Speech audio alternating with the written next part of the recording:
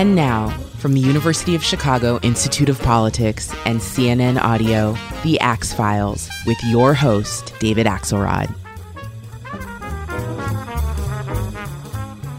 I sat down a few years ago for an Axe Files with then-Senator Al Franken, comedian-turned-politician. Well, a lot has changed since then. He resigned under pressure from Democratic colleagues in the Senate in 2017 over allegations of sexual harassment, an episode and decision that has been the source of controversy to this day. Now he's a politician returned to comedy, touring the country with a highly reviewed stand-up act of political satire. He came to the Institute of Politics last week to perform some of that show, and we had a chance to sit down and talk about the road he's traveled since we last spoke. Here's that conversation.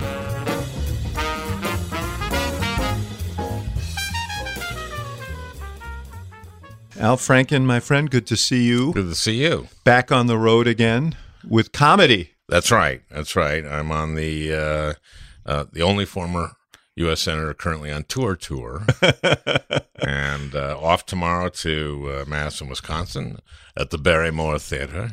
Nice. Very, classy. It's the Barrymore Theater, where evidently the Barrymores played. And then I go to Detroit. And, those are the Barrymores of Beloit, right? Not the theatrical family. That's right. Yes. But they funded the Barrymore Theater in Madison. You say you're the only U.S. Senator on tour. Currently, yes. There may be a few Lieberman, more on tour. Lieberman was on tour for a while. There could be a few on tour after he didn't sell November. Tickets. But I was struck by a line that was written about you when you got elected to the Senate. Okay. And it in the New York Times, and it said, the comedian's ultimate Faustian bargain to get and stay elected, he had to suppress his sense of humor and project an air of utmost seriousness. And I had this vision of your staff before you went out to every event and hearing saying, now, Senator, no jokes, no joking. Don't be funny. Yes, don't be funny. Don't be funny. Were these discussions that you had? Yeah, I mean, I internalized it pretty quickly.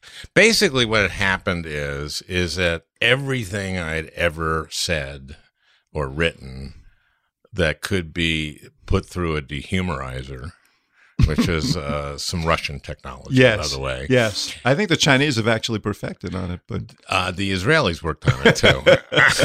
There's some various versions. Anyway, we got the Russian one, or the Republicans in Minnesota got it. So I would, for example, simple example is in 1998, I think it was, I wrote a magazine article trying to tell parents maybe they should monitor what their kids get online.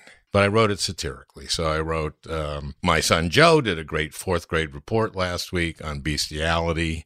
He downloaded a lot of great visual aids, and the kids in the class just loved them. So that became Al Franken. I think this may have been the impetus behind some legislation in Florida recently. Well, very different. I will defend myself there. But it was actually on the right side of a thing, which is like, hey, your kids... There's no appetite for satire and humor in that. Yeah, but this was something that I had done I don't know, 10 years previously, of course. But let me ask you, were there moments when you were in the Senate where you just felt this impulse to break out your Mitch McConnell impression and you said, you know what, maybe not? It's easy to do in a caucus lunch. I mean, I could be funny in a caucus lunch. I could be funny in the cloakroom. I could be funny on the floor. You had designated funny areas where you could go.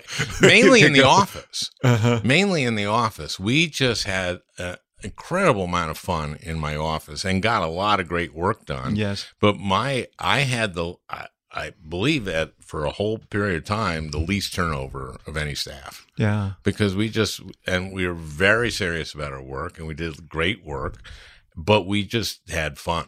The honest to God truth, I mean, we're sitting here at the Institute of Politics at the University of Chicago, but everything I've ever been involved in, whether it was campaigns or government or here or the business that I ran,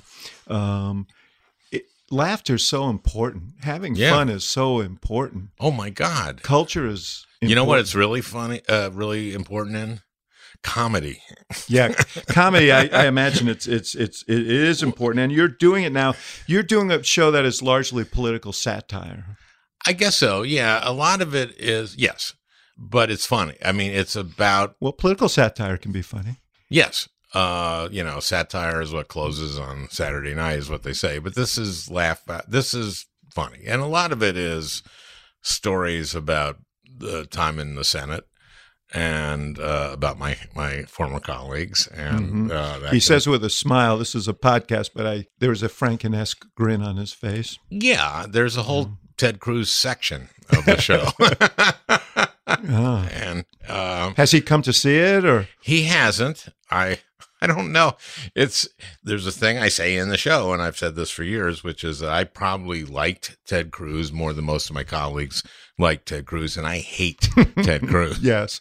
And it's both of those are true. Yeah. And part of it is that Ted kind of considered himself a fan of comedy. So every once in a while, he'd come up to me on a Monday and said, "I saw an old repeat of SNL, and the Stuart Smalley was on it, and that was really funny." I go, "You know what? He's not such a bad." Oh yeah, it's Ted. and then, but every once in a while, I tell the story about he comes up to me and says, "I've written." You do this every once in a while. I've written a joke for my stump speech. Can I run it by you? And so I'd go, "Okay, sure." And this is in 2016 when, of course, Hillary's running. And he starts to tell me this joke. And at a certain point, I go, "Okay, I know the punchline's Hillary's phone. I know that." And the joke goes on and on and on. And finally, Hillary's phone. And I go, "Well, Ted, your crowd will laugh at that joke. But I have to tell you, I knew the punchline about a third of the way through it. Now, here's my reward for giving him honest feedback. Okay, you tell me a joke." I wonder, what is the state of political satire and political comedy? And would you have been doing this kind of act 30 years ago? It feels to me like you turn on late night TV, it's a lot more political, and maybe I'm just imagining that. But has the state of comedy changed? I don't know what you're watching. I mean, it's interesting because I go to clubs and I go watch other comedians who I admire a lot, and it isn't that much political. I mean, obviously Bill Maher does a show that's about that week's politics and current events, so it is political. But there isn't a lot, and it's actually, it depends how you do it. He's carved out an area for himself that the audience knows what they're getting. A number of people have done that. Yeah, I mean, you've got John Oliver and you've got Samantha Bee and yes, you've there's got Trevor that. Noah. Those are all sort of off of the Jon Stewart tree. Those are all the Daily Show tree, which started in by the way, I did Indecision 92 for Comedy Central, covering the conventions, both the Democratic and Republican conventions, 4 hours a night. So that was called Indecision 92. So that was that predated the Daily Show. But yeah, that's that tree, you know, and Politically Incorrect, which became the current real time, is also part of that tree. But if you go to watch stand-up, you don't hear a lot of I wonder, actually, I could make the opposite argument, which is politics is so crazy-making these days that people may be more eager to hear jokes about, I mean, you're a specialized thing because of who you are, but people may about life, about day-to-day life. Oh, that's what people want to hear about. Yeah. That's what one of people, and I go to, basically about a little over a year ago, I started saying, I'm going to do stand-up. I started in comedy with my partner, Tom Davis, Franken and Davis, and we went to high school together. Yeah. And we were big Bob and Ray fans. Uh-huh. And so we did Bob and Ray. So when we toured, we did Bob and Ray, which is very different than a guy standing up or a woman standing up and doing stand-up. Yeah. So I had never really done stand-up, and so I started going to this place with the Comedy Cellar. Yes. And, I'm very different than the other performers there. At least half the performers, after they get off the stage, my first line now, when I go up there, work out stuff, is, well, so-and-so killed, but no wonder they stole all my material. And their stuff is so dirty that everyone knows, but it isn't. Yeah. Now, I saw. I don't know if you saw this documentary. We may have talked about it the last time you were on this. The Aristocrats? No, about comedian, and it was about Jerry Seinfeld trying to reconstitute his act. And he may have been at the same place, but he'd go and he'd have his yellow legal pad of jokes. That's what you do. And a bunch of them just didn't make it. And people were like booing. And it seemed like a brutal process. This is so funny. I don't know if I've ever said this publicly. So Arlen Specter. Yes. Okay. Yeah. Okay. He loses, right? Right. He loses. Longtime senator from Pennsylvania. And Republican turned Democrat. Right. And because he turned Democrat when I came in, we were the 60th. And because of that, we were able to pass the ACA. So Arlen loses and the primary, right? Yeah. He loses in the primary. So he comes up to me like the next week. I'm presiding. And he comes up to me and goes, Al, I was wondering if I could talk to you about comedy. And so he must have been close to 80 then. Yes. So I say to him, okay. And then I realize like he wants to do comedy. So he said, well, I came in second in the funniest man in Washington contest like 20 years ago or something. So I go, oh, okay. So I go, I said, do you know The Daily Show? And he goes, yeah, I've been on it. I go, well, the correspondents, the young correspondents they have on it? He goes, no. So I said, you've been on the show, but you haven't really actually watched it, right? Well, no. Okay, well, they have these young correspondents. It might be funny if they say they have a new comedian correspondent and it's you because you're so old. And I go, oh. And I said, well, I'll talk to John about it. So I called Jon Stewart and I run the idea by him, and he has really good instincts. And in about 3 seconds, he goes, no. And so I go back to Arlen, and I go, well, didn't fly. That didn't fly. But, well, and then we let that lay, and then he leaves the Senate, but then he calls me up, and he had gotten up at a comedy club in Philadelphia, and he kind of told a couple of jokes and it went a little viral. And so Caroline's in New York wanted him to do a week. So he calls me up and I go, well, okay, do you have an act? He goes, well, no. And I go, well, you got to get an act. And I said, there's this movie comedian that Seinfeld has done. And you should watch that because it's the process of him putting together an act. So, well, how would I get that? And I tell him how to go on Amazon, like that. These are elements of an act right there. Well, this is just the truth. So then he calls me about a week later. Well, I got that film from the guy at Seinfeld. I go, yeah. He goes, I don't think he's very funny. And I just said, Arlen, I just wouldn't do the week of Caroline's. And did he? No, I don't think he did. Yeah. I don't think he did. So speaking of Jon Stewart and looking story at, you've not going to hear anywhere else.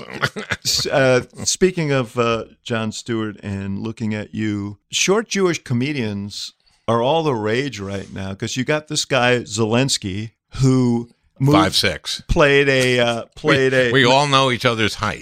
I don't know how to interpret all that, but he went from playing a president in a sitcom, which is very good, by the way, Servant of the People. Yeah. It's on Netflix, and he now becomes president. Yes, and now he's Churchill. Yes, is that like a natural progression for comedians?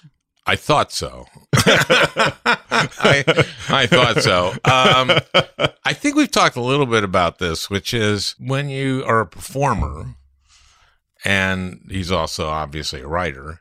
Yes. But when you're a performer, you pick up certain skills, right?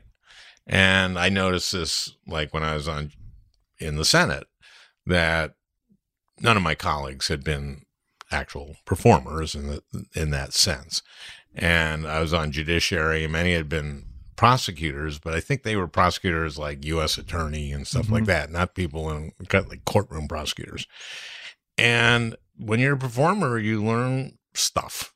You learn how to present stuff, and you learn how to do it more powerfully or certainly, if you're a comedian, be funny, but to be more effective. And he is, he's a great amazingly- communicator. He's a great communicator. Last week I had Mike McFall on my podcast. You may know him, the former ambassador to Russia under Obama. Oh, yes. And Mike's very close to Zelensky. And he told some stories about his interactions with Zelensky that really, really spoke to a very keen sense of timing and communication and the moment. And you could see it in his speeches too. He spoke to Congress and invoked American history, and he spoke to the Knesset and he invoked the Holocaust. And he's really, really, and he throws off good lines. Churchill to the Parliament. Yes, yeah. Really, really good. So you're back in show business, but I know that wasn't your plan. Right, no. We knew each other when you were in the Senate. Yep. You kicked my ass once at a caucus.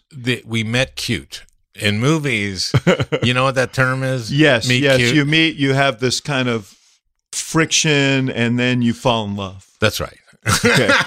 Yeah, I get that. That's usually a man and a woman, and in a movie. Yes. And this is like a bromance kind of. Yeah. Yes. So you meet cute, and we met cute. Yes. I didn't think it was that cute at the time. But. Well, meeting cute means not. It isn't cute. It was I yelled at you. Yeah, which was my role. When you're in the White House, you get sent down to the Hill or up to the Hill. Should we review for people what this was? It's no, I don't want to. It was over the ACA. It's just a long story, and I got a lot to cover. Okay. But let me just say that being a White House aide and being sent up to the Hill is a form of human sacrifice. Generally, you go when the caucus is pissed, and you go, and your job is to take it. Okay. At least it was. My job was. Okay, this is just very quickly. Scott Brown wins. Yeah, in Massachusetts. Okay, you're going to tell the story, aren't you? Very quickly. We now only have 59. It means that the House has to pass the ACA as we wrote it. They don't want to do it. We don't know what's happening. We have this retreat where you're in front of all the Democrats, and two people talked before you, Begala and Tim Kaine. I think the president was there in the morning. He was there with cameras, so I'm sure he couldn't tell us what was going on because he had cameras there. You wanted to know what the plan was to get the House to embrace the bill that the Senate had passed because you'd lost your 60. You couldn't pass another bill. I wanted to know what the plan was to get the ACA passed. Yes. And for whatever reason, you couldn't say it, right?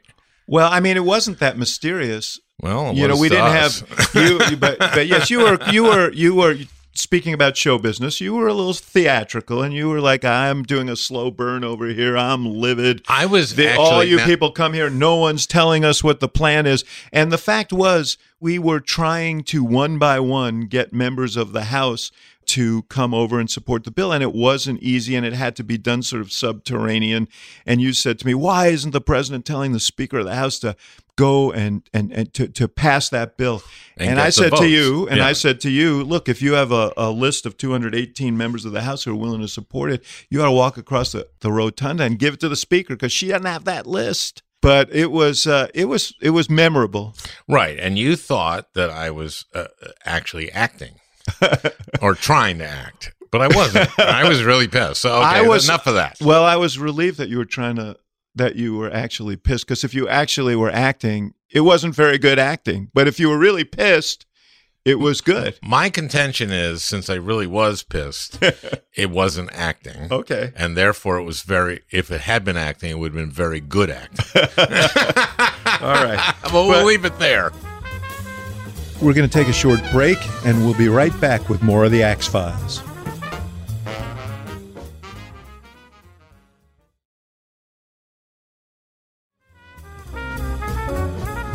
And now, back to the show.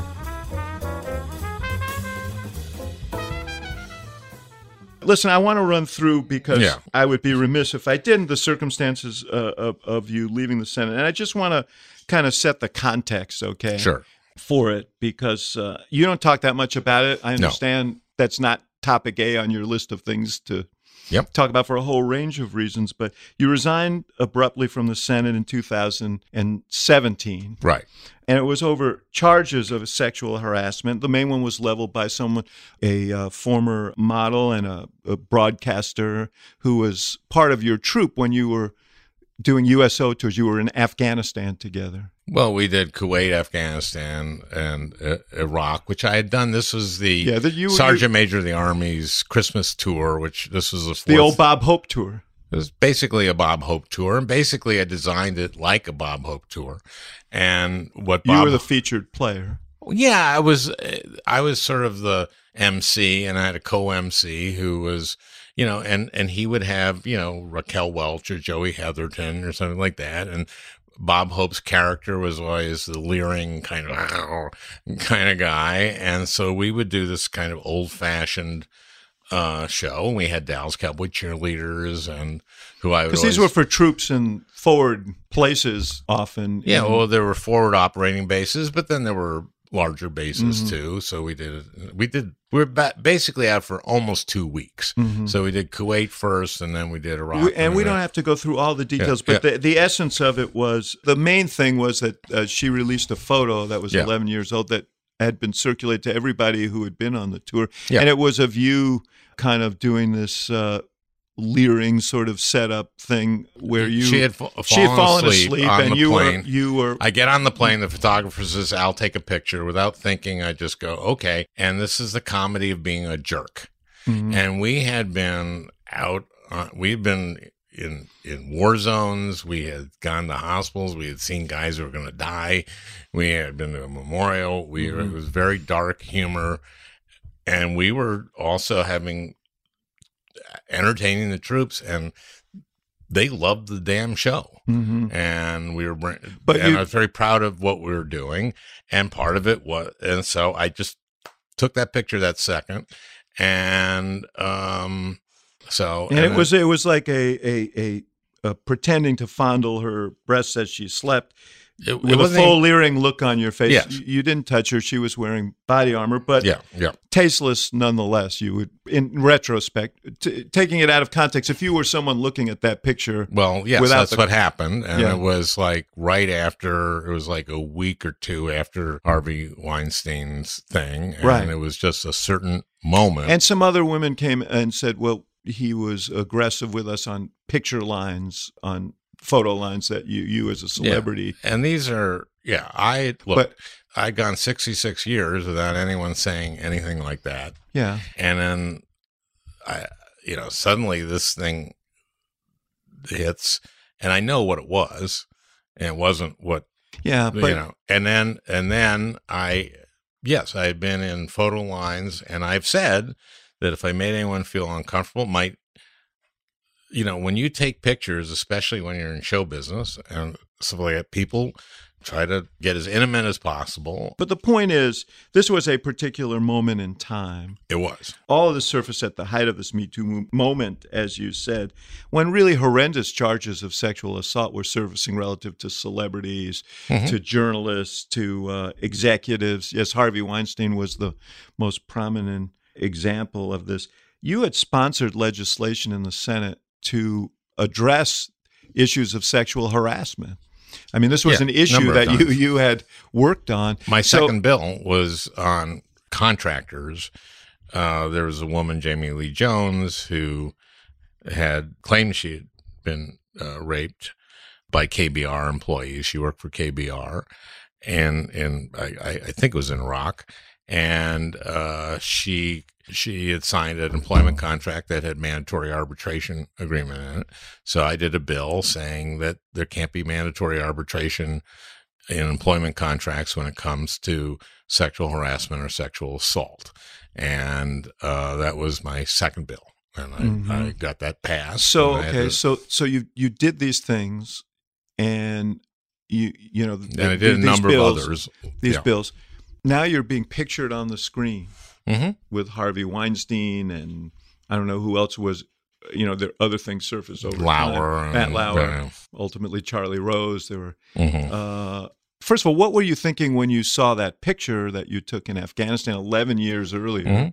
Well, I knew the context of the time, and I went, "Oh my God!" That's what I thought. I went, "Oh my God!" And I know, and then also, I immediately kind of went a little bit into shock, and she was accusing me of stuff that, wasn't true. And, she accused you of stealing kisses in a rehearsal for the skit. Yeah, more than stealing. I mean, anyway, Jane Mayer talks about about this, and I suggest people read Jane Mayer, really a fine, one of the great investigative reporters in the country, did a very long takeout. I think the most exhaustive one on this whole episode. The only one. In the New Yorker, and I suggest people who are interested find it. So now I'm going like, oh my God. And my team says, well, what if there are other, it's that day, what if there are other allegations? I go, oh, there aren't going to be. Now, remember, I had, I worked at SNL for 15 seasons with a lot of women. I mean, nothing like this had ever happened. So then these other allegations happen, and I said, well, okay, look, it's never my intention to make a woman feel uncomfortable, and if I did, I apologize. And to me, that has been logged as he admitted it or something like that. And okay, well, but I would ask people to read Jane. But here's the conundrum, and this is the challenge of our times. For time immemorial, women who made these allegations were not taken seriously. Right. I mean, that's one of the reasons you wrote the bills you wrote. And they deserve to be taken seriously. Absolutely. It was horrendous that they weren't. On the other hand, it's also true that any allegation both should be taken seriously, but they should also warrant a fair hearing. Yeah. And that's what I asked for. I asked for, I said right away, I asked for an ethics investigation, the ethics process, Jean Shaheen, Brian Schatz, who else was on the Democratic side, and then 3 on the Republican side, to do an ethics hearing and investigation. And that's what I asked for. And I thought, okay, that's the right way to handle this. And my colleagues, there was another thing going on right there. Yes, this was like a perfect storm. Oh, yeah. Because it was the peak of all the pent-up, I think, righteous indignation over generations of millennium, right. Of these kinds of charges being leveled but ignored. Plus, you had a political storm going on, which was there was a special election in Alabama for the Senate. Democrats had a rare opportunity to get that seat because the Republican nominee was accused of some really dramatic, with assaulting underage women and so on. But the dilemma for Democrats, as they saw it, was, well, how can we defend Franken and attack that guy? That this would make us less effective. So there was a very quick move to get you to leave. Yep. And so I had a Democratic governor. Yes. So, yes, had you had a Republican governor, there would have been less of a... They wouldn't have done it. Yeah. That's interesting. You said in the Jane Mayer piece that you regretted resigning. And so how much do you feel culpable? And how much do you feel like that was a big mistake that I left? Because I know how much you love that job. And I want to talk to you about the Senate in a second. But. One of the things about trauma, and this was a traumatic experience to me, partly because it was so public, partly because I lost this job that meant so much to me because I could do so much with it. And also, when you're a politician, what you're judged by is how effective you are, and resigning isn't very effective. So part of it is I go in circles all the time, and it drives me nuts. And part of it is could I have stayed there? And the pressure that was put on me was tremendous. And I felt like my staff was being kind of, I didn't know what was going to happen to them. I didn't know. And the leader himself, Senator Schumer, he was not helpful on. Oh, yeah. So you left.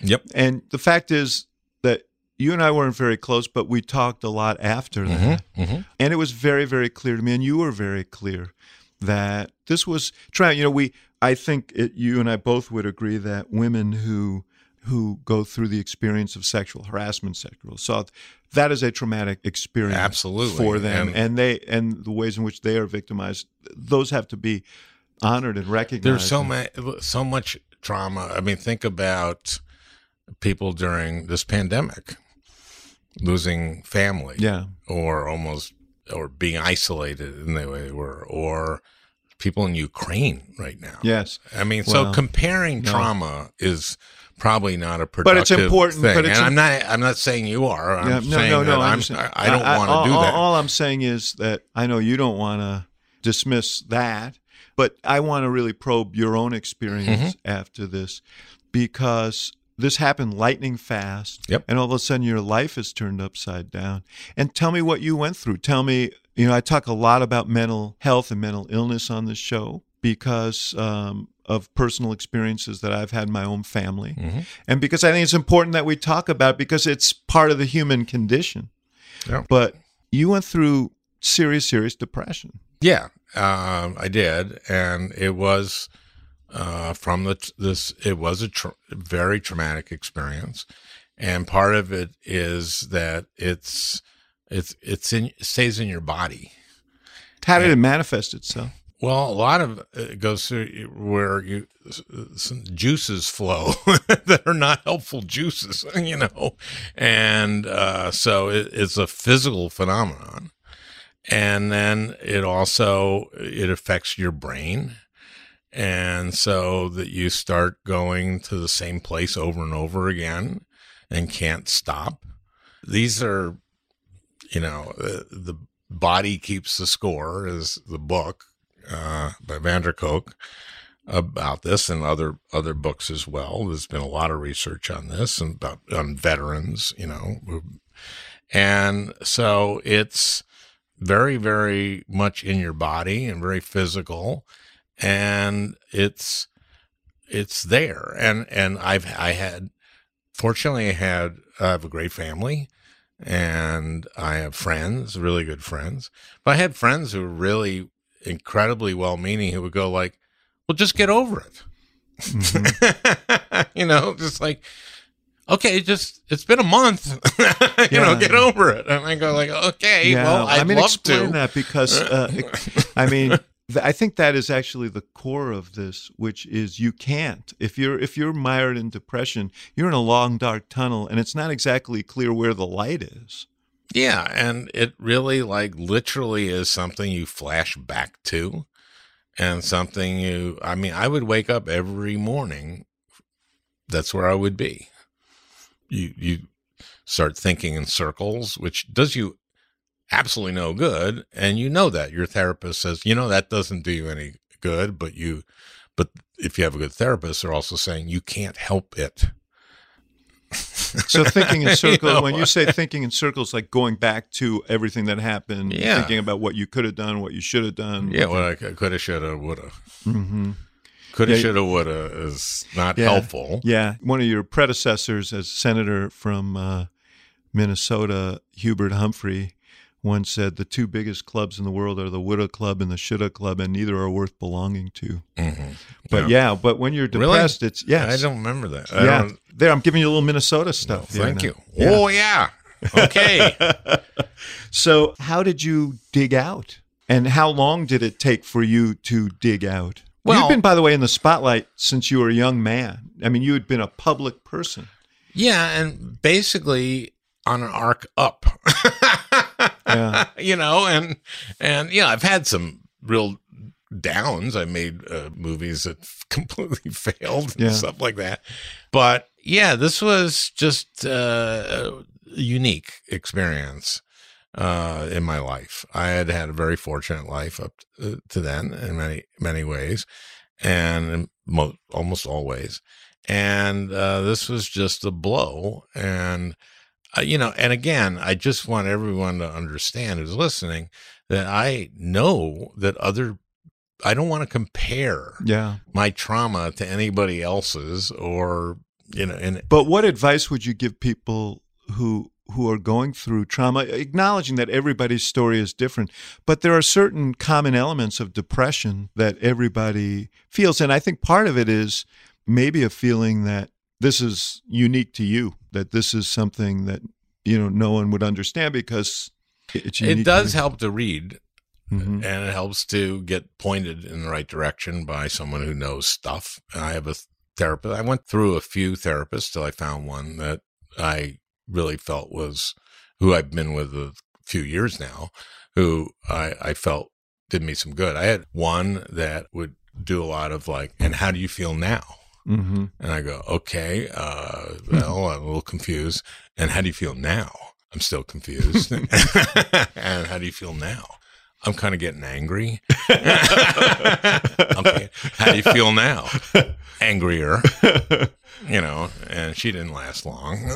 Yeah. But so you have to find someone who fits. She might have been perfect for someone who says, oh, I feel this. I mean, who maybe was more in touch with their feelings at the time. So finding the right person is one. That's it. Also, it really does help to have supportive family and friends. I mean, and so, I have 4 grandchildren, and, there's nothing like grandkids to go get out of it, And I have an 8-year-old who's going to be 9 next month, and I have a 5-year-old who's his sister. Then I have a 6-year-old boy on the other side and a 3-year-old girl, and they're all very different, and they all love me. And cuddling is amazing. Yeah. Touch means so much. Yeah. And you know who said that to me? Paul Wellstone. Is that right? Your mentor? Well, friend. My friend. I think when you say someone's my mentor, you're taking too much credit for Yeah, no, I think that's fair. But he was a great progressive senator I'll tell you from the context. Minnesota. I'll tell you the context. This is just a few weeks before he died. I did a fundraiser for him. He died in a plane crash. I think most people remember. Yeah, yes, of course. So my mom was in a nursing home and had dementia, and in Minnesota. So I see him at this event, get there early. He said, how's your mom? And I said, well, it's hard because sometimes I get there and I really can't even have a conversation. I can't talk to her. And he goes, touch means so much. And that's Paul, right? And of course, after that event, I went to her. She was at this great place and went out to this beautiful garden, and she was not in great shape, but I hugged her. And it did make a difference, at least to me. Yeah. But I think to her, and that was Paul. And that actually, Paul was the reason I ran for the Senate. I remember. Yeah. One thing I would say about, I have grandchildren now too. I was visiting with a friend who was quite ill this week, and I left that meeting and I was really despairing because he obviously was in very bad shape. And I saw a message on my phone from my 7-year-old granddaughter, and I called her back, and she was filled with excitement, wanting to tell me about how she had studied the Mayans at school that day and how exciting it was. And, she filled me in on the rest of her day, and it was a tonic. But I'll tell you this, my dad, and I've talked about this very often, probably more often than I should here because it's something that I think about a lot. But my dad, I lost him to suicide. And when you say family is important, one of my great regrets is that he didn't feel like he could burden us with that. So you don't really feel like burdening your family with that. Yeah. You don't say, keep me away from the subway platform, Yeah. You don't want to worry them. But you also, but I think the point I'm making is it's really important to not talk to people. Yeah. And the people around you, it's funny because you're talking about your 7-year-old talking about what, you said that she texted you, because what I get from my 8-year-old grandson is just a poop emoji. That's mainly what I get. Well, boys mature at a different rate, let me say. That's all I could think of and that cheers me up. I go, okay. Yeah, that's something. We're going to take a short break, and we'll be right back with more of the Axe Files.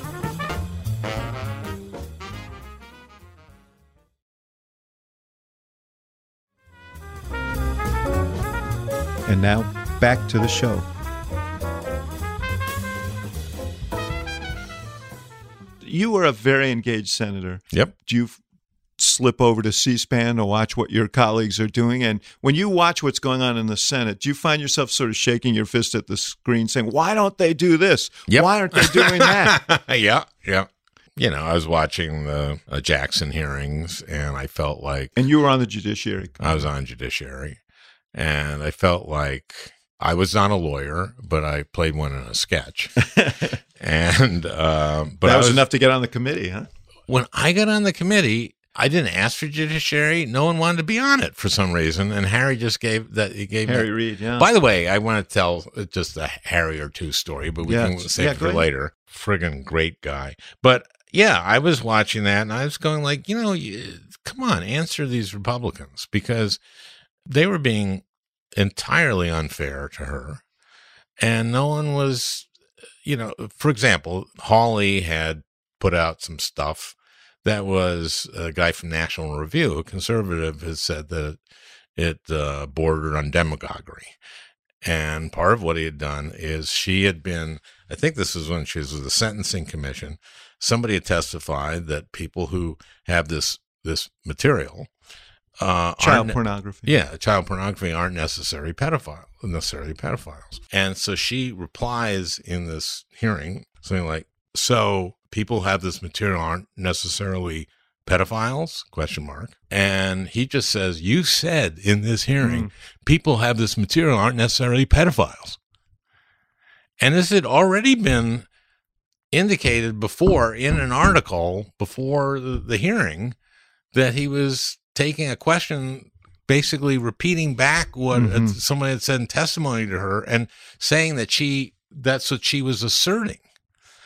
And so no one went like, Senator Hawley, that is entirely unfair. What are you doing here? And you know it. And you feel you would have if you were sitting absolutely. You know, just as an aside, when I was doing the research for the McFaul thing, you know, he became a target of Putin. Of Putin's, yeah. And one of the things they circulated, I think, had to do with him and pedophilia.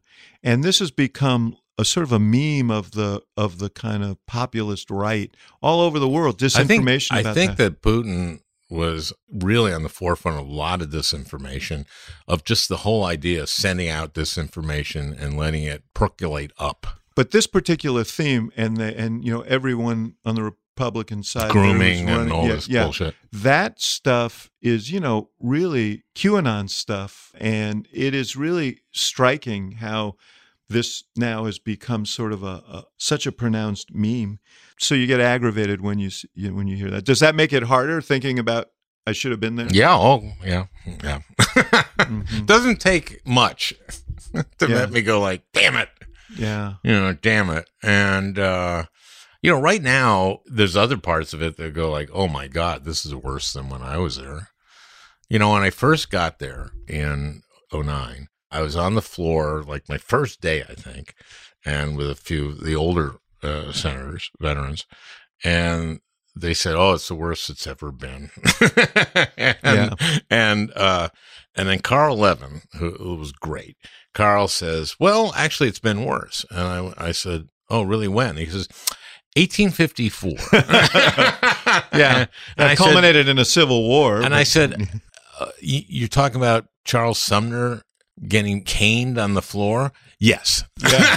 I said, well, you know, that was, yes. I said, that led to the Civil War. Yes. I go, okay. But since it actually does seem like it's worse. And I think what you're going to see in this midterm, that you're going to see a lot of people lose who are sort of glue people, who, you know, who are people who actually can work.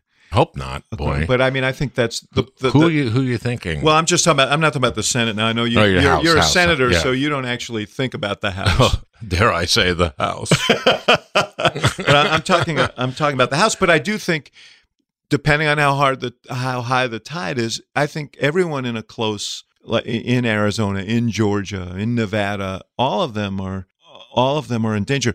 But this raises a point, which is in 2000. I think there's many a slip twixt cup and lip for the Republicans, and I think a lot of stuff can happen between now and then, including the June 6th. In June, there'll be the January 6th hearings. Yes. And then there'll also be the Supreme Court will come out. They'll get rid of Roe. Yeah, which will presumably galvanize people. Yeah, so I think there's some mileage to go. And it does matter. Candidates do matter depending on the size of the tide. I mean, if the tide is, 1980, you and I are both old enough to remember, there are some people who got elected who are complete knuckleheads, and they defeated some of the giants in the history of the U.S. Senate, but the Reagan wave was such that they were able to get elected. But I don't remember which was worse. 84 was as bad, or by then they had all been cleaned out. No, I think that was the year that you lost Church, McGovern, a whole bunch of really stellar people in the Senate on both sides. By the way, Javits lost that year in a But primary. Church and McGovern, we're talking Idaho and South Dakota, Yes. and you're seeing a trend. Well, even then, but let me ask you about this, because in 2014 you got reelected, and you got reelected by 10 points. Yeah. In a state that has a large rural population. Yep. And Democrats lost, I think, 9 seats in the Senate that year. Am I right about that? I think something like that. Yeah. All right. So you've got the secret sauce. What is your advice to Democrats now?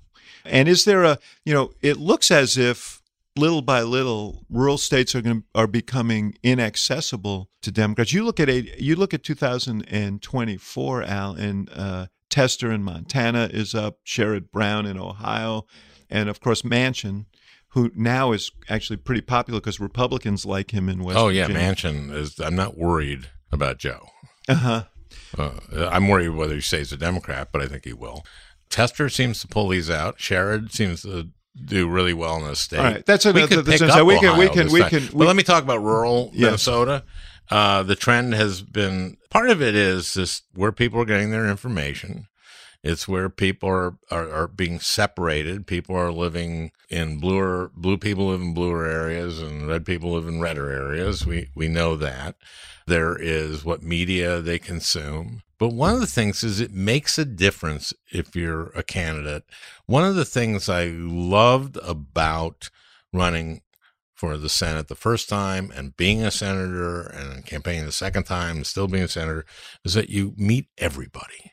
You know, people ask me like, "Oh, going on tour, what are you hearing? Are you hearing a lot of, what are people saying?" I go, "I don't know. People come to see me, or people like me. I don't know." Well, when I was in Minnesota, I would go everywhere in Minnesota, and I would talk to, and you find out that people are pretty great. And like, what drove me nuts is when Cruz went to Cancun. And when he went to Cancun, and of course he lied about it and came back. And then I remember Ben Shapiro said like, well, there's nothing he could do anyway. This was during the ice storms in Texas. Yeah. And I went, no, during a disaster, you can do an awful lot. And one of the things you do is that you're one of only 2 statewide elected federal officials. And you have a staff, and they're in touch with FEMA. And you can, if you see like a water purification plant that they don't have electricity, you can get a diesel generator to them and get clean water for people. You also can go and tell people, okay, it's a federal disaster. Keep records of what you've lost, which gives them hope. But you also learn how fucking great people are. And I've been to floods where people are giving people housing, where churches are serving meals. And I don't know if they're Republicans or Democrats. I just don't know. No, it's such an important And point. people are, I remember this one couple, this is south of Duluth, terrible flood. They lost their home, foundation broke. And it was 96 that day. And he's like in these weird little shorts, and he's fat and sweaty. And they went, well, we were thinking of moving to Missouri now because we have family there. But, these teenagers, they took all our stuff to the dumpster. They spent the whole weekend doing that.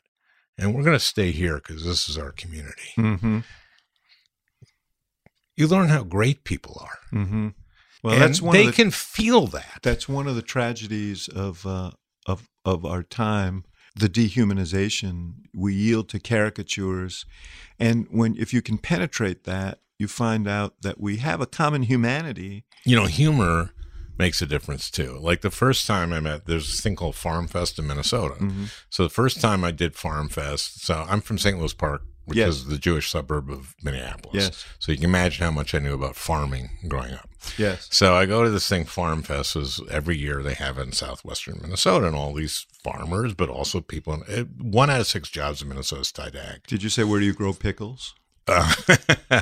Well, I know they're cucumbers and you brine them. I do know that. But anyway, I knew enough of that. But anyway, so you speak under this tent with 300 farmers and other people there. So at one point I just go, I grew up in St. Louis Park, and everybody in Minnesota knows what St. Louis Park is. I said, and as you can imagine, growing up, I knew nothing about farming. In fact, when I was 8 years old, if you had asked me where food comes from, guess what I would have said? And if you went to a grocery store, and I said, no, I would have said the farm, because I wasn't a complete idiot. The whole place burst into laughter. They liked me. And because they're saying, like, how can someone not know food comes from a farm, really? This is what I was saying. And so, obviously I was endorsed by the Farmers Union, but the Farm Bureau endorsed Coleman. But the second time out, when I won by 10 points, the Farm Bureau didn't endorse anybody. Yeah, which is a win. Because I knew their issues. And I disagree with them on some things, but they knew me. And there's no reason that you can't have the people in your state know you. No one can listen to this and not divine how much you enjoyed this. Now, when you're on the road and people who show up at your shows, they show up at your shows because they like you. How often do people say, you really ought to come back? You really ought to be in politics again? Well, till recently, I've had this thing where I draw a map of the U.S. and answer questions. But you draw the map while you're answering questions. I'm the only person in America who can do that. Anyway, but people would fill out these questions on cards, and half of them are you going to run again? Are you going to run again? Are you going to run again? And what do you say? I don't answer those questions. Oh, I see. I see. Well, your bad fortune is that you're sitting here with me now, and I'm asking you the question. Do you think you can? Do you think you should? Do you think you might? Can, should, might. Can, should, might. Yes. Yeah, you can draw a map. Down. You can certainly remember these 3 words. No, I have to write them down. Yeah. Can, should, might? Might. Okay. Okay. Can I run again? I don't know. Should I? I don't know. Might I? No. Okay. Can I run again? I don't know. But I think I could. It depends what we're talking about. Should I? Some people ask me, like, 24, I could run in New York in 24. I'm not going to do that. We're going to have to be using so many resources to re-elect President Biden or whoever we're running that. I hope it's Biden. And we're just all these races are going to be up. We can't spare those resources. But maybe somewhere else. Might I do it? I'm keeping it open. Can I do it? I wouldn't do it if I didn't think I could. The reason I would want to do it is I love being able to get things done and accomplish things for people. And I did. I did a lot of that. And I thought I was good at it. And how would you react to the weaponization of what happened to you? And you would get a lot of very hostile questions and some very legitimate questions about the whole last episode of your political career and how it ended.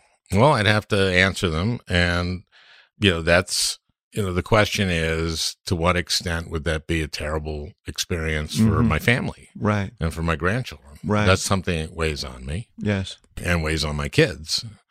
So I think by now, all the time, I have people coming up to me that are very supportive. Of course, people that aren't probably don't come up to you, and that's very nice of them.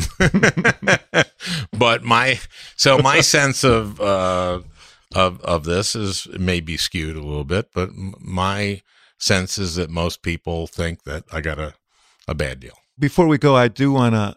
Harry Reid passed away. Oh God, love Harry. Former majority leader, Democratic leader in the Senate, really a one of a kind.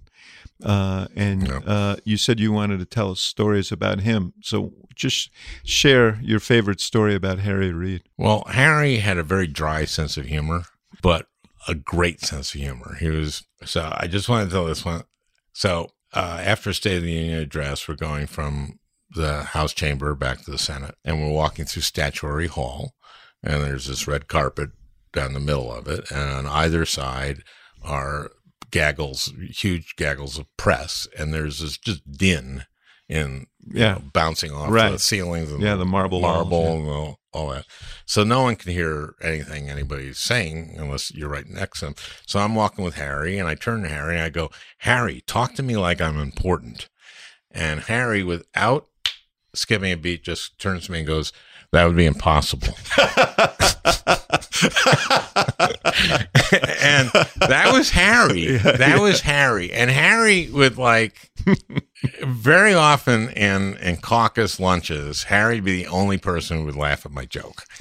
And so once, so that's why you loved him, huh? Well, yes, actually, anybody who laughs at my stuff, I love him. So one day, Bernie, it was ranking on budget, and so he's reporting what the Republicans passed out of the budget committee, and this thing, they cut food stamps. And so Bernie goes, "What kind of religion wants to cut food stamps?" And I just say, "Southern Baptist." And Harry was the only one who laughed. I thought, that's a great joke. Thank you, Harry. Well, maybe it's better that you're back on the road again, huh? Well, so a lot of my colleagues had really good senses of humor, but every once in a while, Harry was the only one really tuned into it. Well, Al, it's good to see you. I'm glad to see you out and about and back on the road. Well, it's good to see you. Thanks for inviting me. Thanks for your friendship. We met cute. And the whole point about meeting cute is that then you have a bromance afterwards. Yeah. And I really am so grateful for your friendship. Good to be with you. Thank you. Thank you for listening to The Axe Files, brought to you by the University of Chicago Institute of Politics and CNN Audio. The executive producer of the show is Allison Siegel. The show is also produced by Miriam Finder-Annenberg, Jeff Fox, and Hannah Grace McDonald. And special thanks to our partners at CNN, including Rafina Ahmad, Courtney Koop, Ashley Lusk, and Megan Marcus. For more programming from the IOP, visit politics.uchicago.edu.